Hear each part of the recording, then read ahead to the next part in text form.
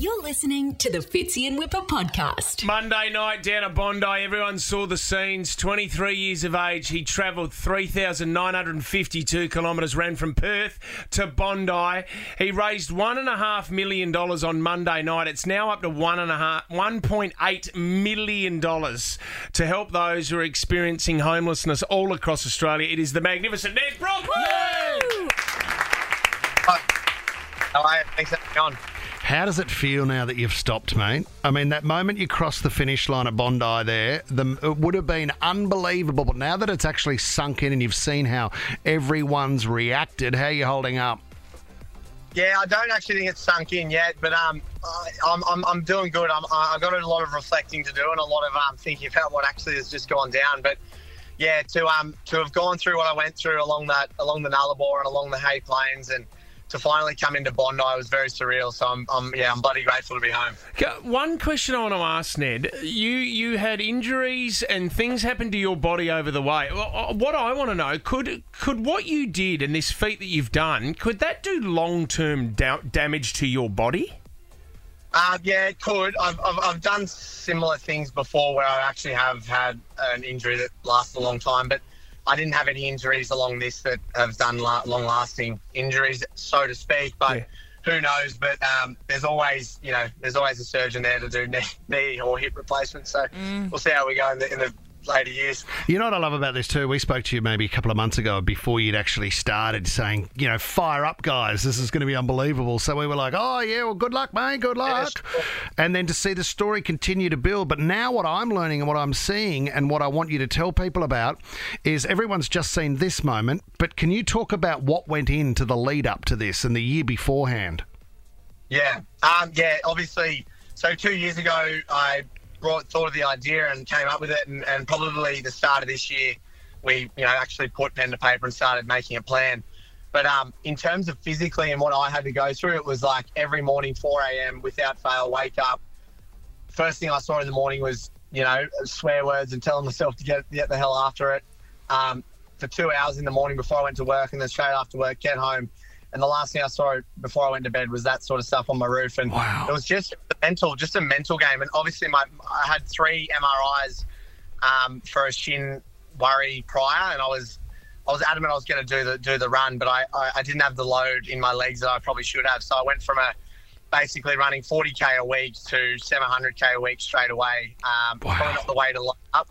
But when you've got a mind that won't quit, you'll find a way. And, yeah, that's what ended up happening. Tell us some of the things that did happen on the way. We were told that you couldn't straighten your arms because that you were in a running position the whole time. There was another one. I don't know if this is true. Maggots. Was there maggots in your shoes? Yeah, no, in my toe, not in my shoes, in my toe. Yeah, it was unfortunately a fly. Obviously, Australia's quite remote. And at some point, one flew into my toe because I'm quite delirious. I don't really remember. And just nested in there. And obviously 5 days later, the maggots started crawling around. Ned!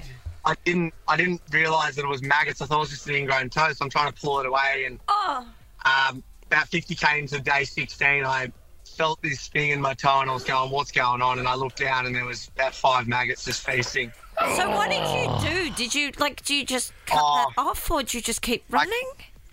I questioned all my life choices up to that point. And I just sprayed it with alcohol, and they obviously didn't like that and got a earbud in there and scraped them out. Ned, can you take us to the closest you came to pulling the pin? What was the moment? I've never said I'm going to do something and not gone through with it. Then what was the toughest point? So there was a few. Like day 3 was pretty confronting because I only just got out of Perth, and we had about 50k an hour headwinds added with like belting rain in my face all day, and my feet were just when you've been in a bath for too long. And it was really, really confronting. But to get through that, and then I got to day 12 and had the most severe tendinitis in my shin, where they treat that as basically a stress fracture, but for a muscle. And you're meant to immobilise it for 6 weeks in a boot. Yep. But we spoke to a sports doctor. We drove 14 hours to Whyalla, which was the nearest MRI. And we put 2 cortisone injections in it, drove 14 hours back, got back at 3 a.m. And then at 5 a.m. I started the next day and ran 700K that week. So, yeah, if you have a will, there's a way. And, it's I got a dictus band and taped it around, a rubber band basically that lifts my foot up off the floor because I had no function of lifting my foot up off the floor.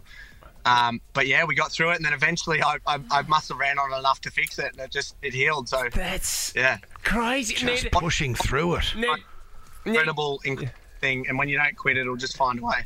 Ned, can I another thing as well, because my 2 boys are 13 and 9. We've followed your journey when you were running as well. Can I just say, especially for young men these days, and for anyone, but to open up about your emotions.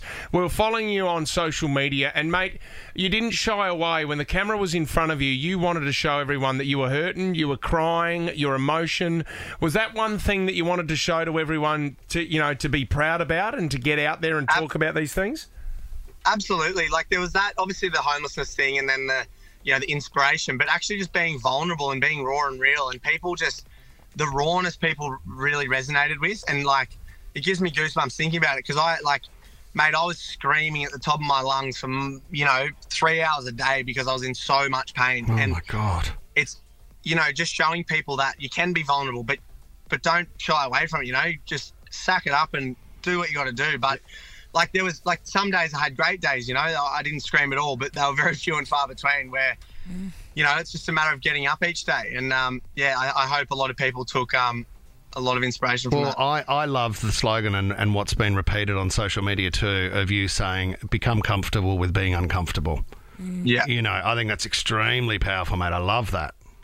Yeah, absolutely. And I live by that. Like, we're in a society where it's much easier to take the easy way out, and be happy with whatever, and instant gratification, like busting your ass to get to work for something and then finally achieving it. There's just no better feeling. So yeah, it's exciting to be able to, show, I guess, motivate people and get them up and about in their, day-to-day lives. And it was very exciting to be able to do that. We know how humble you are, and you probably don't like talking about this, but there are now calls, and everyone, there is a petition that we'd love for you to go to. Go to change.org to find this.